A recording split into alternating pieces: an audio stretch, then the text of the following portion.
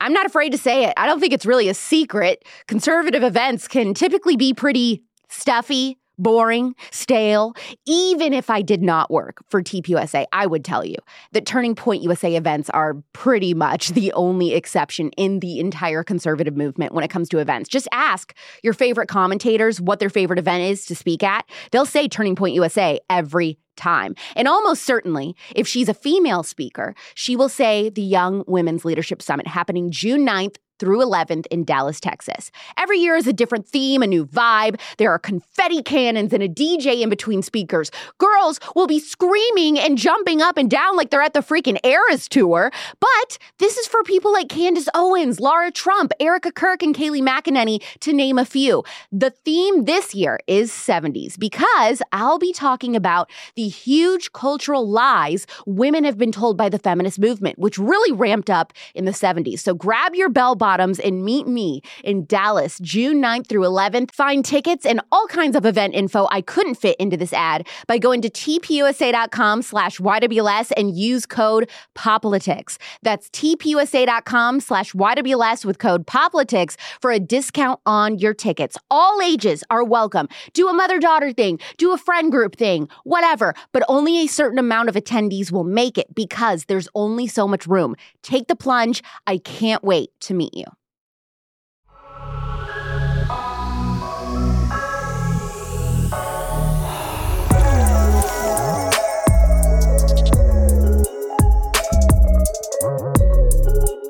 What do you think heaven will be like? I've always pictured some sort of community built on clouds with gold-paved streets, colors so bright our human brains can't even comprehend them, zoo animals, and maybe like a telescope where angels go to look at what's happening on Earth on a little lookout station. That's kind of the fun and lighthearted conversation to be had when it comes to the end times.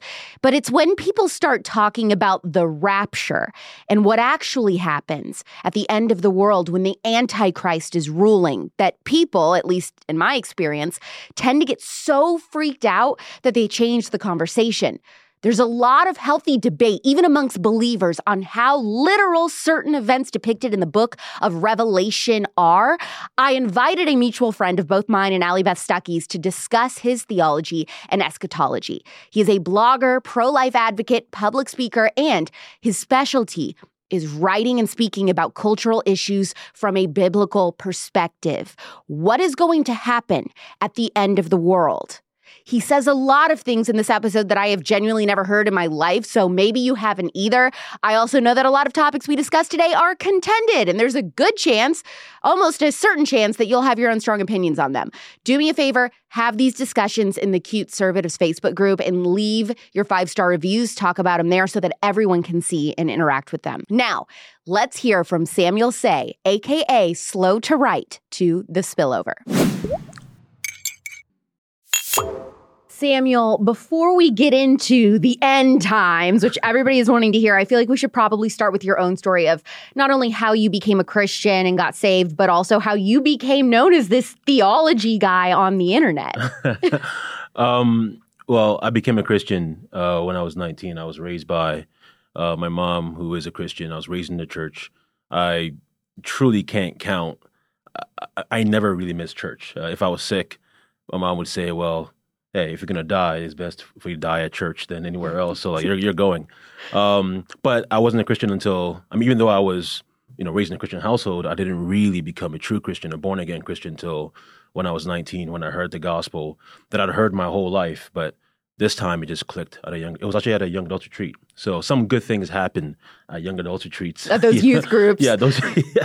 So I heard the gospel, I became a believer, and then I had a passion for theology, a passion for writing, and I wanted to really help people develop a love for theology the way that I do. So I created my blog, Slow to Write, 2015, which is now 8 years ago. Wow. And and since then, I guess people recognize that I do address cultural issues from biblical theology. So I don't know if I'm seen as a theology guy, but I do address that quite a lot. I would say so. You've been on Allie Stuckey's podcast, Relatable, and things like that, which is fantastic. We love Allie here on The Spillover. How would you describe your church background?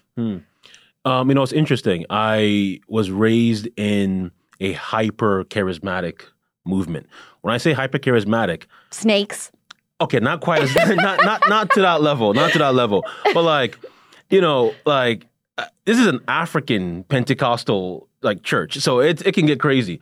I was raised in that environment, but then a year after becoming a Christian, I actually became a Baptist, a Reformed Calvinist Baptist. So that is my background when it comes to my theology. And how would you identify your theology now? Would you still say that you're a Reformed Calvinist? Yeah, I'm a Reformed Calvinist. Since you mentioned Ali, I would fall very closely with Ali when it comes to our theology. Okay, yeah, that's a really good reference point, I think, for us to know. What do you believe the definition of a Christian is? Ooh. Well, as I hinted at earlier, it is not somebody who simply goes to church. It's not somebody who is simply raised in a Christian environment. It's somebody who truly follows Christ. That's what the word means, right? To be a Christian is to follow Christ. It really means to believe that Christ is God, that he was born through a virgin birth, Mary, that he's a sinless, righteous God, fully God yet fully man, and that on the cross he died for our sins and rose again for our justification, and that resurrection was physical, and that he ascended to heaven, and then he's right now interceding for Christians, and that he will return. That's a short, brief summary of what it means to be a Christian, but it really means to believe what the Bible says. Mm-hmm. A lot of people, to be frank, a lot of conservatives sometimes will say they're Christians, but they really mean it from a cultural point of view and not really from a personal view. Yeah, I would agree. And there are also a lot of sects of Christianity. So there's Baptists, there's Lutherans, there's Pentecostals, Catholics, Calvinists. Can any one of these sects still be saved despite the varying theologies of these denominations, or no? Absolutely. So Baptists, Pentecostals, Presbyterians, Methodists, there are very small differences. It's really the main difference is how we do church. But in terms of what we believe about Christ and the gospel, it's the same thing. Mm-hmm. But then you do have others that say they're Christians, but they're not. And I will name names. Go ahead, name names. It'd be Mormons. They have a different Jesus. They do not believe Jesus is God. That is a fundamentally different religion than you have Jehovah's Witnesses, mm-hmm. right? Who also have a different view of Christ. So there are some who are genuine Christians because, again, we are aligned on the core doctrines of Christianity, and then there are those who are not because they have a different view of Christ. Why is Christianity the only way when tons of religions exist? Yeah, that's a great question. It's the only way because, there's only one God. And there's only one gospel from God. A lot of other religions, all religions really, basically say that the only way for you, the only purpose in life is to be a good person. Mm-hmm. That there's really no hope. They don't really address the issue of life after death. They'll talk about how, just reincarnation, in some of these views. Yeah, it's kind of glossed over. Exactly.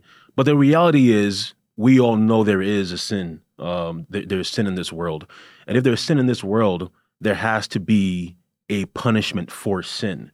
And it's not really going to be just with jail, right? Because jail is to punish, prison, I should say, is to punish crimes, not necessarily sin. Mm. But since God is righteous, since God is holy, he has to punish sin. And the only religion that really addresses that with true justice and with only hope for salvation is Christianity. Yeah. So all religions really are saying the same thing, that you have to be a good person, where we say as Christians that it's impossible to be good. Romans 3, the Apostle Paul says there's no one good, not even one. The only hope is that there's one good person, that is Christ. And if we believe in him, if we trust in him, we can be saved. One of the hardest things that I run into when I'm discussing Christianity is people who say, well, how do you know that the Bible is even true and it wasn't lost in translation after all of these years? I know we're doing a lot of basics, Christianity basics, but I feel like that's important to establish what you believe before we start talking end times. Mm-hmm. That's really important.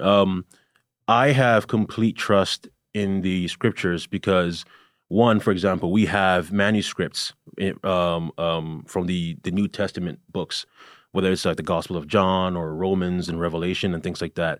And we have manuscripts dating back from like 2,000 years ago. And when you look at those manuscripts, though they are in Greek or Latin or different languages, they are really identical to what we have today. So they're reliable. And then even in the Old Testament, we have also, again, manuscripts. We have scrolls, especially the Dead Sea Scrolls, which also are completely accurate with what we have today. And those date back, I think, roughly 3,000 years ago. So when you have manuscripts in different languages, whether it's Hebrew, Greek, Latin, or other languages, and they are really identical to what we have in the scriptures today, even though they're in English, shows that the Bible really is reliable, that it has not been doctored, it hasn't been changed, as some people say. It is really accurate. And that really shows God's providence and the uniqueness and inspiration of the scriptures. Are some things in the Bible meant to be symbolism, or is everything supposed to be very literal? There are some things that are symbolic, and there's some things that's very, very literal. It depends on the context. So, for example, Jonah and the whale. No, that's literal. He was in the whale. He was in the whale. That's literal. That's literal. There are some who think it's not, but I don't see any. When you look at the way the book is written, it'd be very random if just that part happened to be symbolic when everything else reads as literal. It wouldn't make any sense. And really, it's very foreign to all of Scripture in that way, in terms of if it was symbolic. So it's literal. But there are things like, for example, Christ says that if your eye or your hand causes you to sin, either gouge out your eyes or cut it off.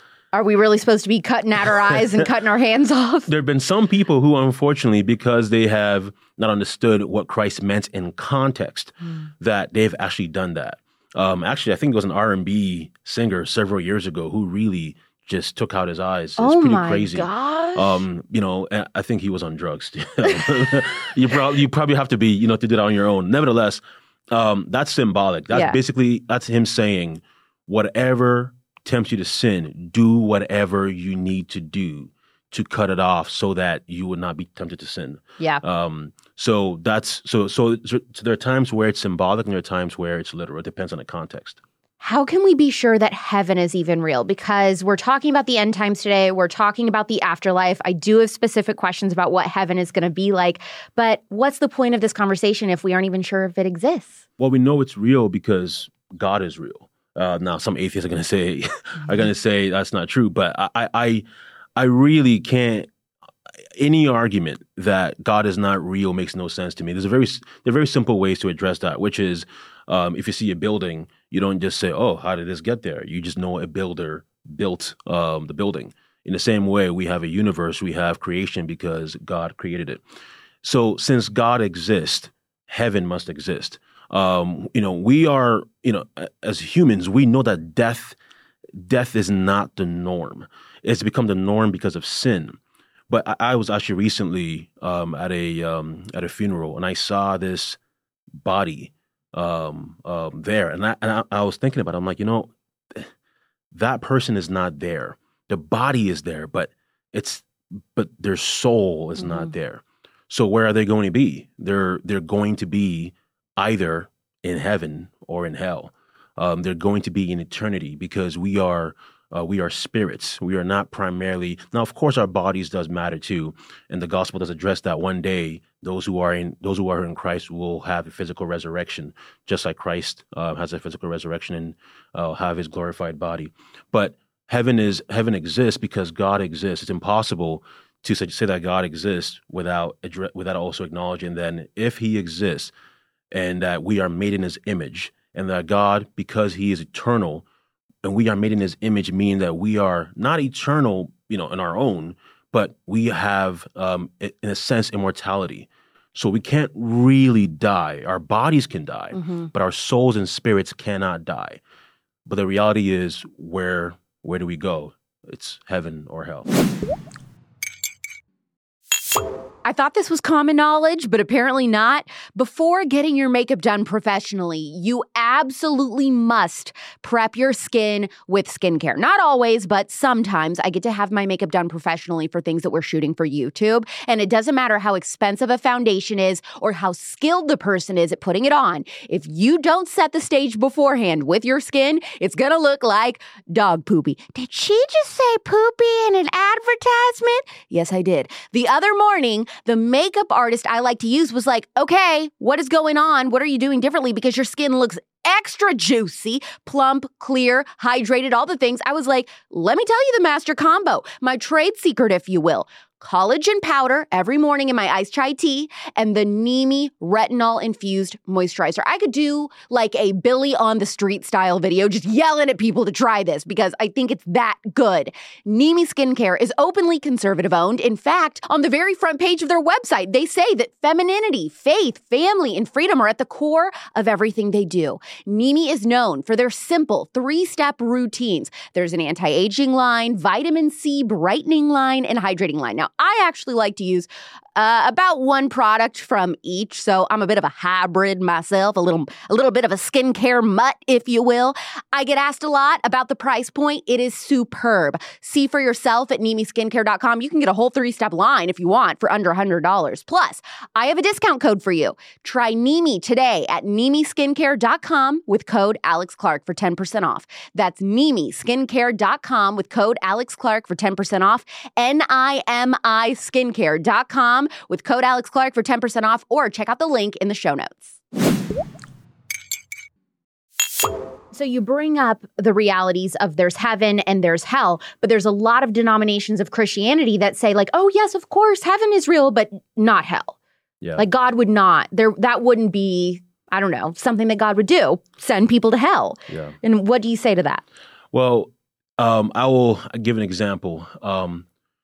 If somebody were generally, even leftist would say that generally, if you commit a crime, you should receive, there should be justice over that, generally.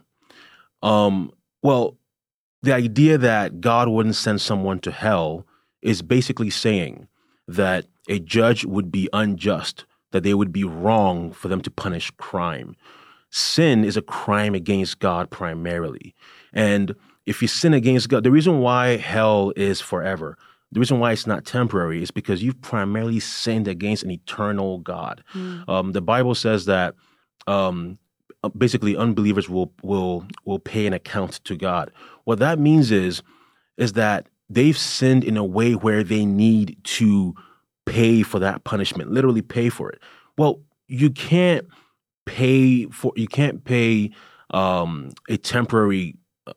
How did I say? You can't have a temporary punishment for an eternal sin. So hell is necessary because God is just. God has to punish sin. He can't simply ignore it. If he ignores that sin, then he is unjust. The same way that a judge who ignores murder would be unjust if it does not punish it. Is hell just the absence of heaven? No, hell is actually the presence of God, but in his wrath. So we oftentimes say that whether hell is the absence of heaven or hell is the absence of God, but no, the more terrifying thing about hell is that God is there, except all of his kindness and his mercy and his grace is not there. It's just his wrath. Where heaven is, God is there too. God is present there too, obviously. But it's all of his goodness and his grace and his love for his people. I think that this subject and talking about what happens when we die, what happens at the end of the world, all of this can be really, really scary for people, even Christians. So how can somebody overcome their fear when it comes to listening to what's written about in the book of Revelation? That's a good question. The Bible, especially that book, the Apostle John who wrote that book, is that he's writing these things to give us hope, not fear. When I first read it too, I was very fearful, but it's really meant to give us hope that essentially really God wins, that those who trust in him, while we're going to have suffering in this world while this world will suffer the wrath of God, that there will be injustice in many ways. But the reality is that the book of Revelation is not for us to be fearful. Now, if you're not a believer, I have to be frank, if you're not a Christian, then yeah, there is fear. The Bible says that Christ said that do not fear those who can just kill the body, but fear the one who can kill the body and then throw their body into hell. That is God saying you should fear him if you're not believing in him, if you're not repenting and trusting in Christ for your salvation. What is predestination? Is it biblical? And what does it mean when it comes to Christ's death and then his resurrection? That's a great question. I mentioned earlier that I'm a Calvinist. Yes. A Calvinist basically means that I believe that God is completely sovereign, which means that God is in complete control of everything. In the Bible, I believe it's Proverbs, where the Bible says that that we make our plans, but it's the Lord who orders our steps. That basically means that, in a sense, we have free will. But even our free will is really bound by the sovereignty of God, in the sense that God controls everything. So when it comes to predestination, it really means that everything that happens is ordained by God. And then the people that don't consider themselves to be Calvinists, who are Christians, the free will thing, that's like a point of contention, right? Yeah. Explain that. So there are some, to be fair, so Arminians would be the non-Calvinists. They believe that God is sovereign too. They would say that. Although they would say, in a sense, it's limited to our free will, which basically means that God is not sovereign, is what I would say as an argument against them. But generally, we all acknowledge that there is free will. But what I would say is that we have a free will, but we're bound by our nature, in a sense that you're free to do whatever you want as a human, but you can't go past what your nature dictates. So, for example, I can't fly. I may have the free will to fly, but I can't because my nature keeps prevents me it from being able to do so. So in a similar way, when we Calvinists say that we don't have free will, what we mean is that an unbeliever is someone who is dead in their soul, that they can't on their own choose God unless God himself chooses them first, which is why Christ, I think in John 17, says to his disciples, "You did not choose me, but I chose you." So predestination basically means that before the foundation of the world, which is Ephesians 1, that the Bible says that before the foundation of the world, before we were born, before the earth was created, God had already ordained that he would predestine some to salvation. And this is something that like people spend hours within Christianity debating, right? So it's not like, we could do a whole podcast episode on just that. And I know that some people disagree, but that's like a point of contention within Christianity. That's not, some of those people are going to go to heaven and some aren't. It's just like I don't know. What do you say? Like I don't know if stylistic is the right word, but somebody who does not consider themselves to be Calvinist, but they are saved. Yeah. They're not going to not go to heaven, right? Oh, yeah. This is not something that would disqualify someone from being a Christian. Right. Okay. That's what I want to establish. By the way, I know that a lot of this, some of my listeners are going to be like, I know this. Let's get to the juice. But then I'm thinking of my listeners who have never heard this before and how, that's why I'm spending time with him to break this down. Yeah. Yeah, about what you said. I was a Christian before I became a Calvinist, right? I didn't become a Christian when I was a Calvinist. So Calvinism is really just, now I think it's biblical. I think it's the correct view of seeing what the Bible says. Nevertheless, my mom, who is my hero in the faith, is an Arminian. And that's okay. We just have a difference of opinion when it comes to that. Now we're getting into the juice. Okay. What signs will there be to tell us that we're getting close to the end times? So this is perhaps going to be the most controversial part of our conversation. Yeah. Because in the same way that you have different kinds of Christians when it comes to denominations, you have Baptists, Presbyterians, Dutch Reformed, Methodists, all that stuff. You also have difference of opinions when it comes to the end times. So like purgatory and all of those different things, or even more... Purgatory is more what Catholics believe. Right. Protestants do not believe in purgatory. Right. But I mean in terms of even the events leading up to Christ's return. I thought this was very clear. Yeah, but I know. You're telling me something new. Yeah. So you have several views of, I would say 3 main views when it comes to this thing. You have people like me, which we are, a millennialist. I'll explain what that is very briefly. It can get very complicated, and I'm not even an expert on this stuff whatsoever. You have post-millennialist, and then you have premillennialist, who are also oftentimes, not all the time, but dispensationalist. I can tell from the question that a lot of, I would say, perhaps most Christians today tend to fall into the premillennialist, dispensationalist side. Basically, that's a left behind kind of thinking. Yeah, I was going to ask you if one day we're going to wake up and there's going to be piles of clothes everywhere in public. Rapture, I don't hold that view. Okay. Maybe most people today hold that view. Most Christians today probably hold that view, and I used to hold that view. But is that warped really by Christian culture? Movies like Left Behind. Yes. Okay. I don't think, now some would disagree with me, but I don't think the Bible really says that. You want to know something hilarious? So I had an ex-boyfriend who, when his mom was mad and, like he was getting in trouble when he was a little boy, he would put a pile of clothes like somewhere in the living room or on the stairs or something, and he would like pout somewhere and hide and try to punish his mom by being like, look, I got raptured and you're left behind. Well, I'll add to that story. When I did hold to that view of the rapture, there was one night. It was just I was working. I was working all night. It was a late shift, and I just slept through the entire day. I was exhausted. Oh no! I woke up and it was a stormy night, and I couldn't find anybody in my neighborhood. Basically, and I'm like, oh no, oh no. And then I called the most Christian person I knew. And when he picked up, I said, okay, if he's still here, then the rapture hasn't happened yet. If he didn't pick up, I would have been quite nervous. But I don't hold to that view. I know many people do. Okay. But what I believe is that, and I would say, I think this is throughout church history, this has been generally the norm for Christians to believe, which is that we are living in the end times today, but we've been living in the end times really since Christ went to heaven. That at any moment, Christ can return. That there aren't specific signs and wonders that need to happen before Christ returns. We don't know. So it's not like wars and all of this. No.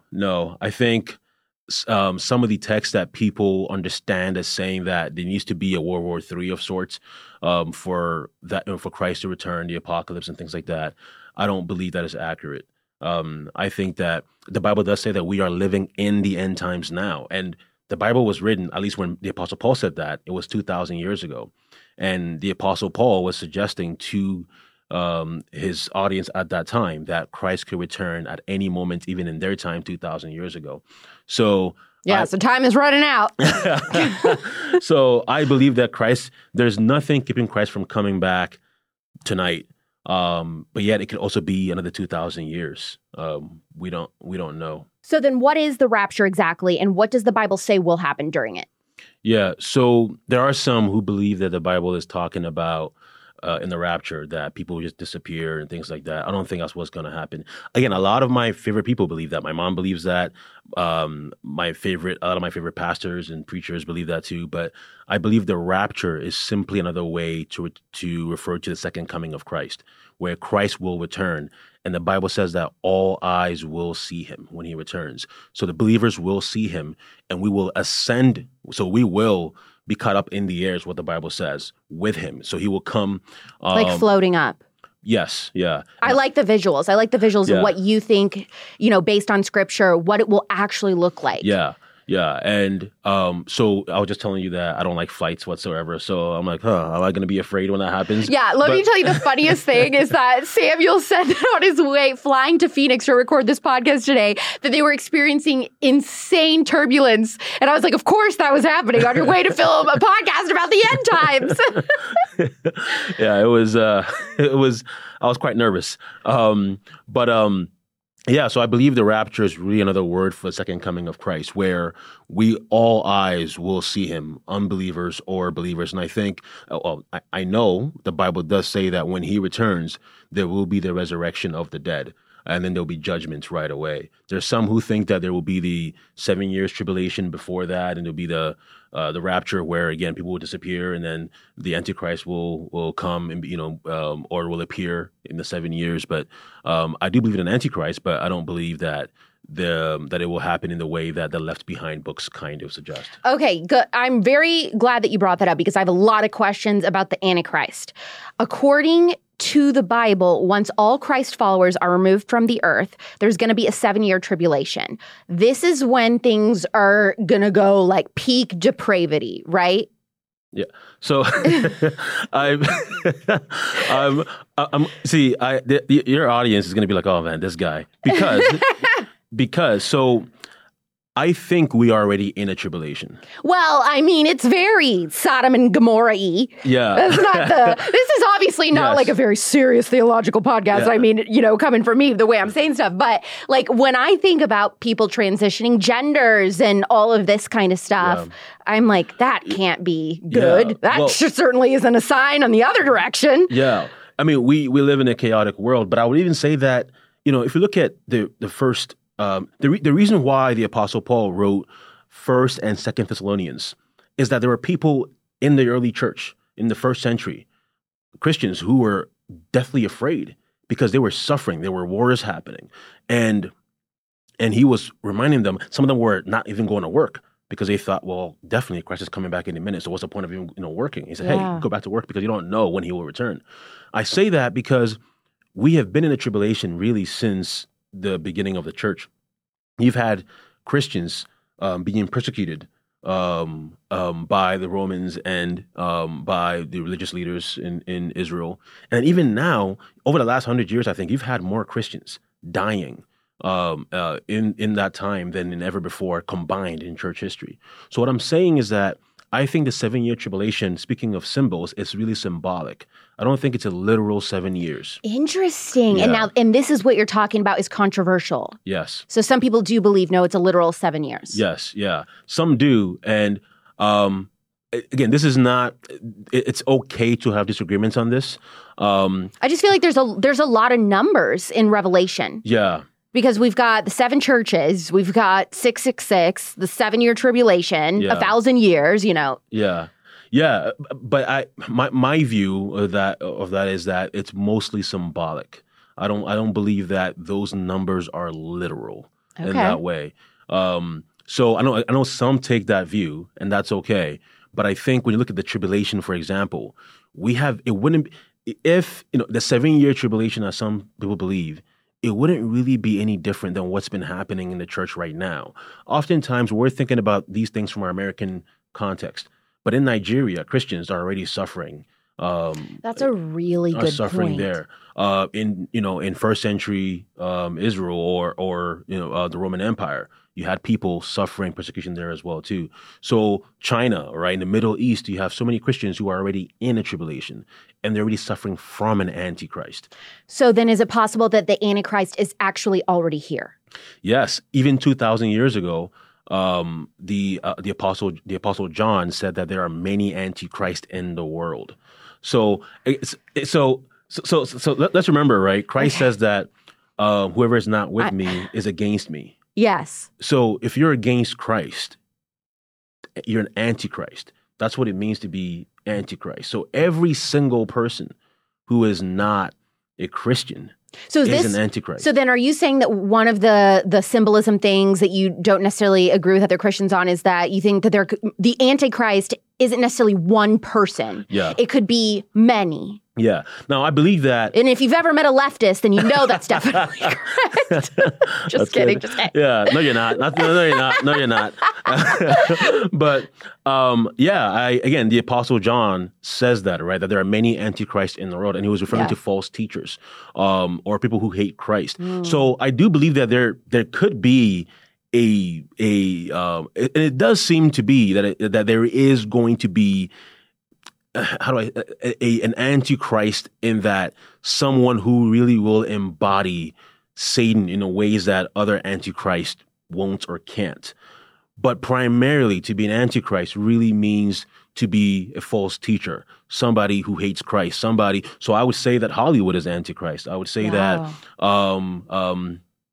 Islam is Antichrist. Anything that is against Christ is Antichrist. I actually ran out of my Good Rancher steaks a couple days ago, but I was craving red meat. So I went to one of those real crunchy organic grocery stores to pick up an organic grass-fed ribeye. Now, it's been a while since I've picked up steak like that from the store, but I was like, whatever, it's one night, I'm sure it'll be just as good. When I tell you, it was one of the worst steaks I have ever had. I cooked it the exact same way as I usually cook my Good Ranchers meat, same seasonings, everything. And it was such hot garbage. The only reason I finished dinner is because it was getting late and I didn't want to stay up and make something else before bed. So if you're on the fence about starting a Good Ranchers subscription, here's all you need to do, okay? Make a one-time single purchase of a steak from Good Ranchers for you and then a significant other or friend. Have them over. Cook up one Good Rancher steak and one organic steak from the grocery. Make sure it's the same cut, seasoned the same way. Then each of you must try half of each steak. Trust me, you will be so mesmerized as you enjoy the highest quality meat in America from Good Ranchers, which is sourced from small farms and ranches in Middle America and completely conservative owned. Bonus, Code Clark gives you $20 off any box. Bonus. Right now, get $240 worth of free bacon with your first year of subscription. That's 1.5 pounds of bacon in every box. Bonus. Once you sign up, you're locked into your price and will avoid meat inflation. It will never change for you as long as you're subscribed. It's time for steak. GoodRanchers.com/Clark with code Clark for $20 off any box. That's GoodRanchers.com/Clark with code Clark. Good Ranchers, American meat delivered. So then when it comes to the number 666, the mark of the beast, could it be any sort of mark? Because this is another thing. Everybody's talking about these chips that, everyone wants to put in us. Yeah. Some Christians are like, guys, that's not it. It's going to be a literal 666 tattoo on your hand or whatever. Yeah. Some say, no, it's going to be the chip. Yeah. What are your thoughts? It's funny. I think it was just yesterday, one of my friends, I'm originally from Canada, as you know, and apparently Canada is going to have digital IDs now. And one of my friends said, oh, Sam, and I said, with anything, Canada, I mean, not talk about Antichrist and, tribulation there, right? But I also think the mark of the beast is also not literal. I think it's symbolic.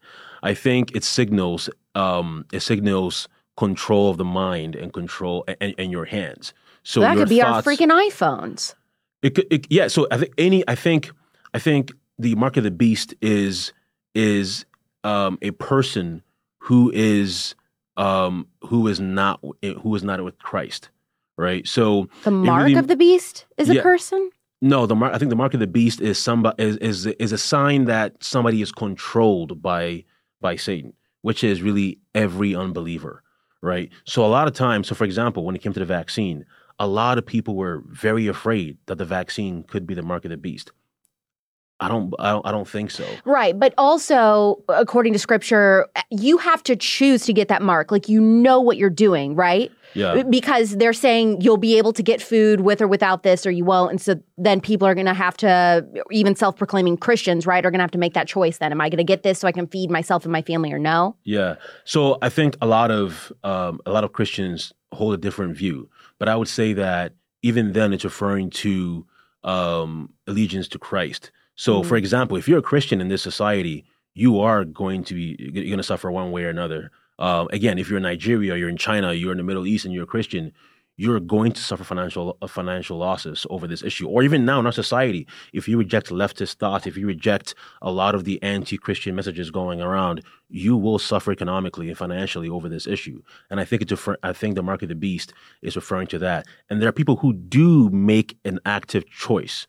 Everybody who follows Christ, by the grace of God, they choose to follow him because Christ first chooses them. But those who do not choose him are those who choose the mark of the beast, who choose symbolically to identify with Satan. What are the 7 churches that Revelation talks about? I think it's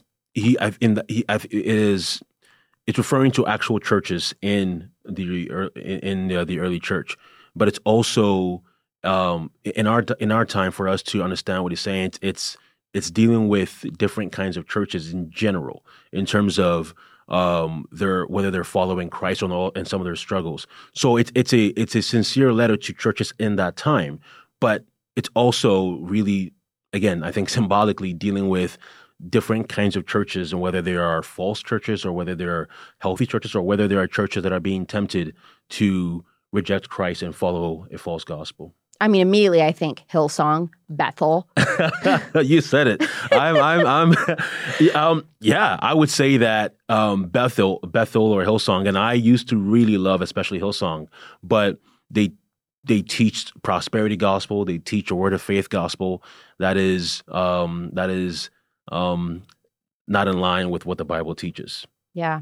I think that's important. And that's a very hard pill for a lot of people to swallow. I think a lot of people are like, okay, I understand that biblically their teachings may not be good, but I love the music. And I mean, I discussed this in depth with Doreen Virtue on season 1 of the podcast. Yes. And so we went into that if that's something you're interested in. But I had to say that when you brought that up. Yeah. I was like, well, if the shoe fits. Yeah. Is it possible? Now, this floored me when I started to think about this. Is it possible that the United States won't even exist when the end times happen? It's possible. I mean, Rome was America, 1,000 or 2,000 years ago, and Rome fell infamously. And yeah, it's very, very possible that when Christ returns, America will not be America. That it will, again, if Christ can come back in 2,000 years and not perhaps just 2 days from now or 2 years from now, 2,000 years from now, America perhaps will not exist as a country. Now, that's not saying we want that, but the reality is we really don't know when Christ will return. No one can predict. For 2,000 years, people have been trying to say Christ will come at a certain time, and clearly they've all been wrong over the last 2,000 years. So it's very possible that, when Christ returns, that America will not be around. Now, something that conservatives, I think, say a lot and get caught up in, and this may or may not be correct, but I think naturally they want to say and assume that the Antichrist will be somebody who's in progressive politics. This is going to be a staunch leftist, you know what I mean, that's running child drag shows or something. But I mean, is there any indication that the Antichrist will have anything to do with progressive or conservative politics? Yeah. This is going to offend a lot of people probably, but the Bible says that Satan appears as an angel of light, which means that he appears as an innocent good guy. If you're a conservative, you're not going to embrace an antichrist if they are a progressive. You're much more likely to embrace an antichrist if they appear like a good conservative. I don't know. Again, there are many antichrists, and I do believe that there will be a particular leader that will be an antichrist. But it wouldn't surprise me if they were conservative. You're right, but if they're openly conservative, though, then the people on the left aren't necessarily. Okay, so this is what I'm trying to wrap my head around, because you're saying, well, if it's a progressive, then the conservatives aren't going to fall for them. And the Bible says this is going to be somebody that everybody falls for and thinks is like the best person. But then the left wouldn't fall for them either. But are you saying because the left is already predominantly, they're not Christian, then like they're out of the equation? Yeah, I don't know how it will all fall together, but we do know that you have to remember that. And that conservatives, progressives, leftists, all these groups, if they're not Christians, while they may disagree on certain things, on the essential things, they're united. So just to give an example, I oftentimes say that white supremacists and critical race theorists, and we all know this, but they're on the same side. Mm-hmm. But they think they're different. But they're on the same side. Yep. And I think it's similar, sadly, with just conservatives and leftists in general if they are not Christians. So just worshiping political leaders and stuff. Yeah. Yes. I fully agree. Yeah. Or again, as Christ said, that if you're not with me, you're against me. So it wouldn't really surprise me if there was a leader that was able to unify leftists and conservatives against Christ. Because the reality is, again, if you're not with Christ, whether you are a conservative or a liberal, you've embraced Antichrist theology. Why do you think every generation feels like we are the people who are going to experience Jesus coming back? Is that just natural? It is natural. It's because there's nothing new under the sun, right? So again, as I mentioned, even in the Apostle Paul's time in the early church, they rightly believed that Christ could come back at any moment. It is natural for us to believe that Christ will return in our lifetime because the Bible does suggest, again, there's nothing holding him back from returning at any minute. Therefore, when we see so much chaos in our society, and generally, oftentimes, one generation is seeing how their generation is getting worse than the other, and they think this can't possibly go on past our lifetime, and that naturally leads to them thinking that, yeah, Christ has to return back, in our generation, but that's of course not always. Well, not always. It hasn't been the case for 2,000 years. So, because there's nothing new under the sun, because sin just continues to increase, people tend to think that way. What is important to understand about Israel in regards to the end times? The Bible says that all Israel shall be saved or will be saved. It doesn't mean that every single Jew will be a believer, the same way that not every single Gentile will be a believer. But it does mean that God has a special covenant with Israel that will lead to that will have a major impact in his return. But in terms of how that will happen exactly, I don't know. But what I do know is that for a long time, obviously, where we're seeing so many Jewish Christians now, Messianic Christians, where the gospel is being preached to all people across the world, and of course, a lot of Jews have also embraced Christ himself. So, in terms of the end times, again, there are different views on how this will happen. There are many who believe that Israel will become a Christian nation. I'm not quite sure of that, but I do know that the New Jerusalem is a sign again of God's special relationship with Israel as through his covenant. I have to ask, and I'm just scared to ask it because I know I'm going to get wrung for this, but where do we go immediately after death? I had mentioned purgatory earlier. Is there any biblical support for purgatory? I know there are a few Catholics. Quite a few. Which is great. I love the Catholic conservatives. We just disagree. Yeah. No, there isn't any biblical support for it whatsoever. There really isn't. The Bible is very clear that absent, if you're a believer, absent from the flesh is to be present with Christ. And then if you're an unbeliever, the Bible says is that I'm forgetting where, but it says there's death and then judgment. It's immediate. When you die, you are either with Christ or you are in hell. There is no in between. God is not schizophrenic where he's not sure where you stand. If you're not with Christ, you will be in hell, not purgatory. Do you feel that? That's the Catholics coming for us. Okay. Based on scripture, I'm very excited to ask this question. Based on scripture, what will heaven be like? We know, it's funny. I was having a talk with my wife about this, Annie, and we oftentimes over spiritualize heaven just for an extent. When we look at the Garden of Eden, and we have a very brief look as to what it was, but things like work came before the fall. Yes, I have questions about this. We oftentimes think that work is a result of the fall. Because let's face it, because of sin. But Adam and Eve's jobs were to take care of the garden. That's work. Exactly. They were gardeners. Exactly. And then also we know that heaven is not somewhere in the clouds, right? Heaven will be on a new earth, right? A new Jerusalem. So that right there is mind blowing to a lot of people, probably. Yeah. So heaven will be us in a glorified body, right? We will have a body, but without decay, without sin, without the fall. So we'll have a glorified body. There'll be no sin. We will be with God.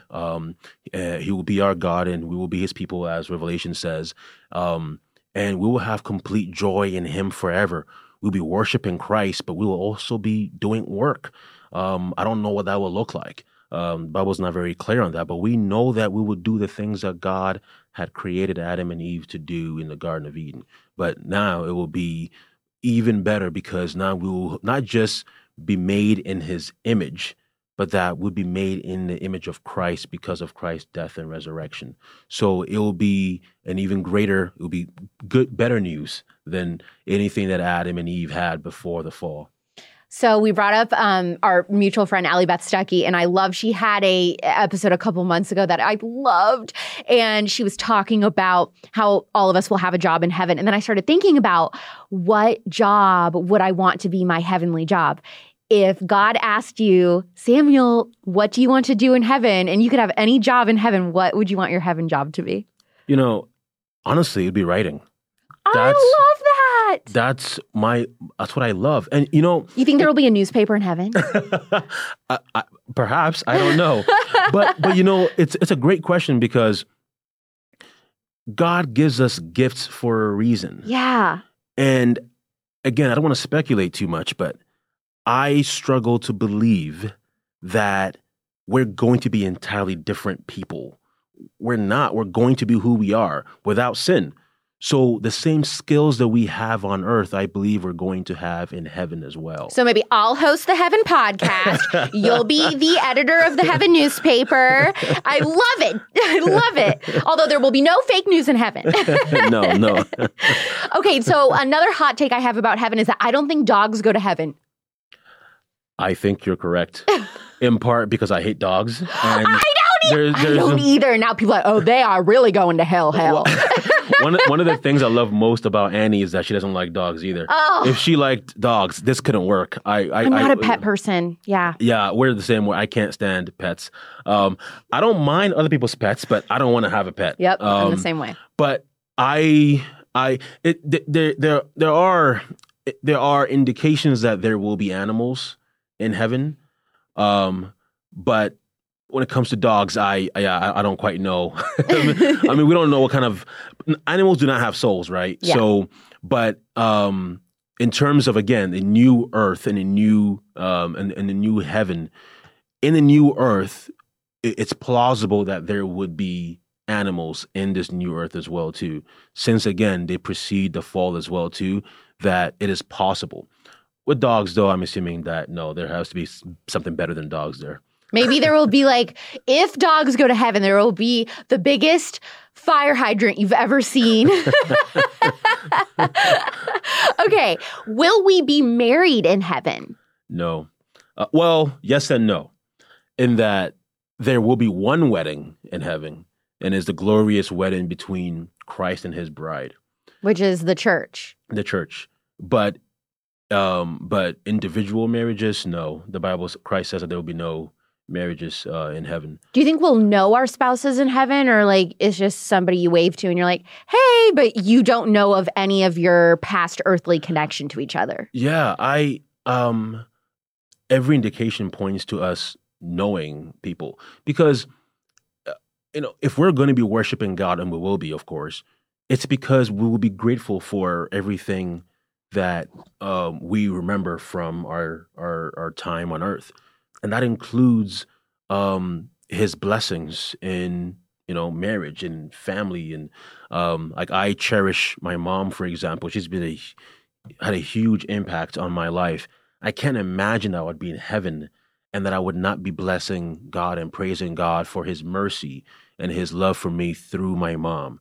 So in heaven, all of us will be a family in the same way that every Christian is a sibling to another Christian. But in terms of, so I think we will remember all the people we know, but it wouldn't. I'm not quite sure how it will look, right? Because again, the Bible is not very clear on that. Yeah. So then it's safe to say you do believe that we will be reconnected to lost loved ones in heaven. Yes. That's going to be really comforting for people to hear, I think. Yeah.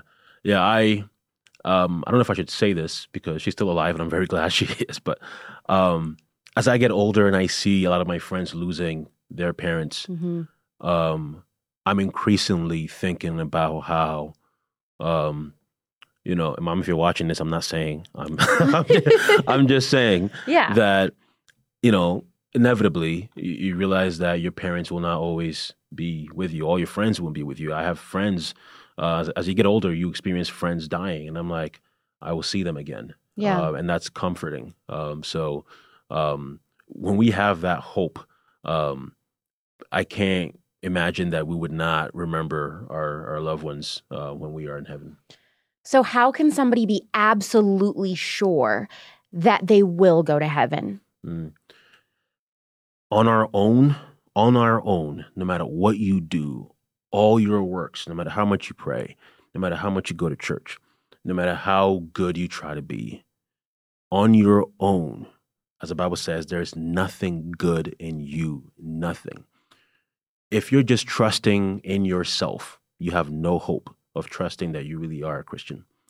But if you are trusting that God became a man through a miraculous virgin birth, that in Christ he lived a perfect life, that he died on the cross, taking your sins, and then offering you, giving you his righteousness, so that if you have faith in him, that if you believe in him, God declares you righteous, that God, being just, he's able to punish your sins in Christ and declare you righteous because of his son.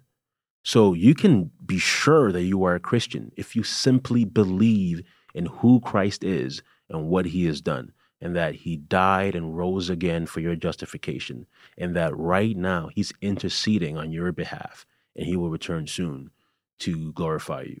So you can have hope simply because of Christ. Is salvation ever something that we can lose? If we've prayed that prayer before, if we've repented of our sins, if we've known that Christ is our Savior, is it something that we can lose and then gain back? Or once saved, are you always saved? It's important to say that a prayer doesn't necessarily save anybody. A lot of people have the sinner's prayer. Saying words doesn't save you. It is the belief and the genuine repentance, the genuine dependence on Christ, the genuine desire to follow him, right? But even then, again, it is our faith in his death and resurrection. It is what Christ has done who saves us, and we receive it by faith. But once somebody believes in Christ, they are saved. In John 10, Christ says that my sheep follow me. My sheep hear my voice. They follow me, and I will never, ever lose them. So Christ has promised. The Bible also says, this is the Apostle Paul who says that he who began a good work in you will bring it to completion. Christ is saying, I will finish what I have started.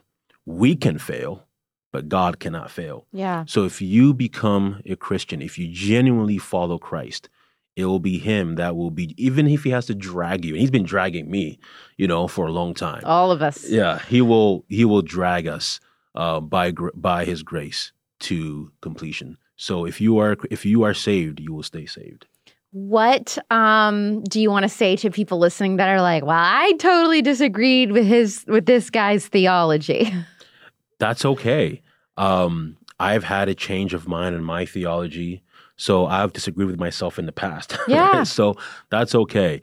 It's okay to disagree with me. Just don't disagree with what God says in the Bible. So look at the Bible yourself, read the Bible yourself. And I'm not inspired. I'm not authoritative on my own, but the Bible is authoritative. The Bible is reliable. So disagree with me, that's okay. You'd be wrong, but you can disagree with me. But just read your Bible and believe what it says. Talk about where people can read more of your work and follow you on social media. Yeah, people can find me on slowtowrite.com. They can find me on social media at slowtowrite. And since it is Easter, by now I will have plenty of videos. I'm doing a podcast. Oh, congratulations. Thank you. I figure, let me just try and copy you a little bit. Yes. Well, oh my gosh. Wait, so do you know the name or anything yet? So, Slow to Write podcast, Slow to Speak. Brilliant. I know. Brilliant. Seriously? That is so good. That's so Really? good. Oh, I thought it was cheesy. No, I love it. Okay, so is it it's a theology podcast, I'm assuming? Yeah, it'll be theology, culture, things like that. So news happening in the day, but through a biblical lens type of thing. Yeah. That's awesome. Yeah. Okay, and so I'm assuming that'll be anywhere you get your podcast, so people can find it right now and subscribe? Yes, they can. How exciting. Yeah. See, we're recording this in the past, but this will be in the future. So that's awesome. Okay, so I've never asked a guest to do this, but I would love it. Do you think you could pray over my audience before we go today? Yeah. I would love that. I would love that. Father, we thank you for your grace. We thank you for your Son, Jesus Christ. We thank you that all of us, though we are sinners, we can come to you and ask you for mercy, ask you for grace because of your Son, Jesus Christ, because of his life, death, and resurrection. Father, we pray that we would trust not in anything, not in any other voice, but your voice, that we would rely on your word, that we would read your word, that we would believe your word, that we would obey your word. So, Father, help us not to just be so focused on the leftist and conservative thinking, but let us remember that what is most important is that are we with Christ or not? That are we saved? Are we believing in your Son, Jesus Christ? Father, help us. So, Father, bless the people who are listening. Father, if people have heard the gospel today, that let them choose to follow you. Let them choose to repent and believe in your Son, Jesus Christ. In Christ, I pray. Amen. Amen. Thank you, Samuel, for coming on The Spillover. Thank you. Just to be straight up with you, this subject matter is so over my head, and debating theology really gives me a headache. So I wanted to do an episode like this for Easter weekend, but also, if you really like this, unfortunately, I probably won't do anything similar again because it is just not within my interview hosting comfort zone. But I really adore Samuel and his wife, Annie, who came too. And I was just glad that he could be the person that I did have this conversation with. Also, cannot wait for his podcast, Slow to Speak, to come out, which I believe is coming out this month. I also want to say, for my Catholic cuties, I hope that you'll have a sense of humor about my jokes and not burn me at the stake. The Cute Servatives Facebook group is a great place to hash out your thoughts on this conversation and all things end times. Next week, I am having the author of one of my all-time favorite parenting books on. I have absolutely raved about it, so maybe you can guess who it is. We're focusing on kids being in nature and outside play. Every week, The Spillover drops Thursdays at 9 p.m. Pacific or midnight Eastern on Apple Podcasts and Spotify. And if you want the visual version of this podcast, subscribe to Poplitics on YouTube. I'm Alex Clark, and this is The Spillover. Love you, mean it. Bye.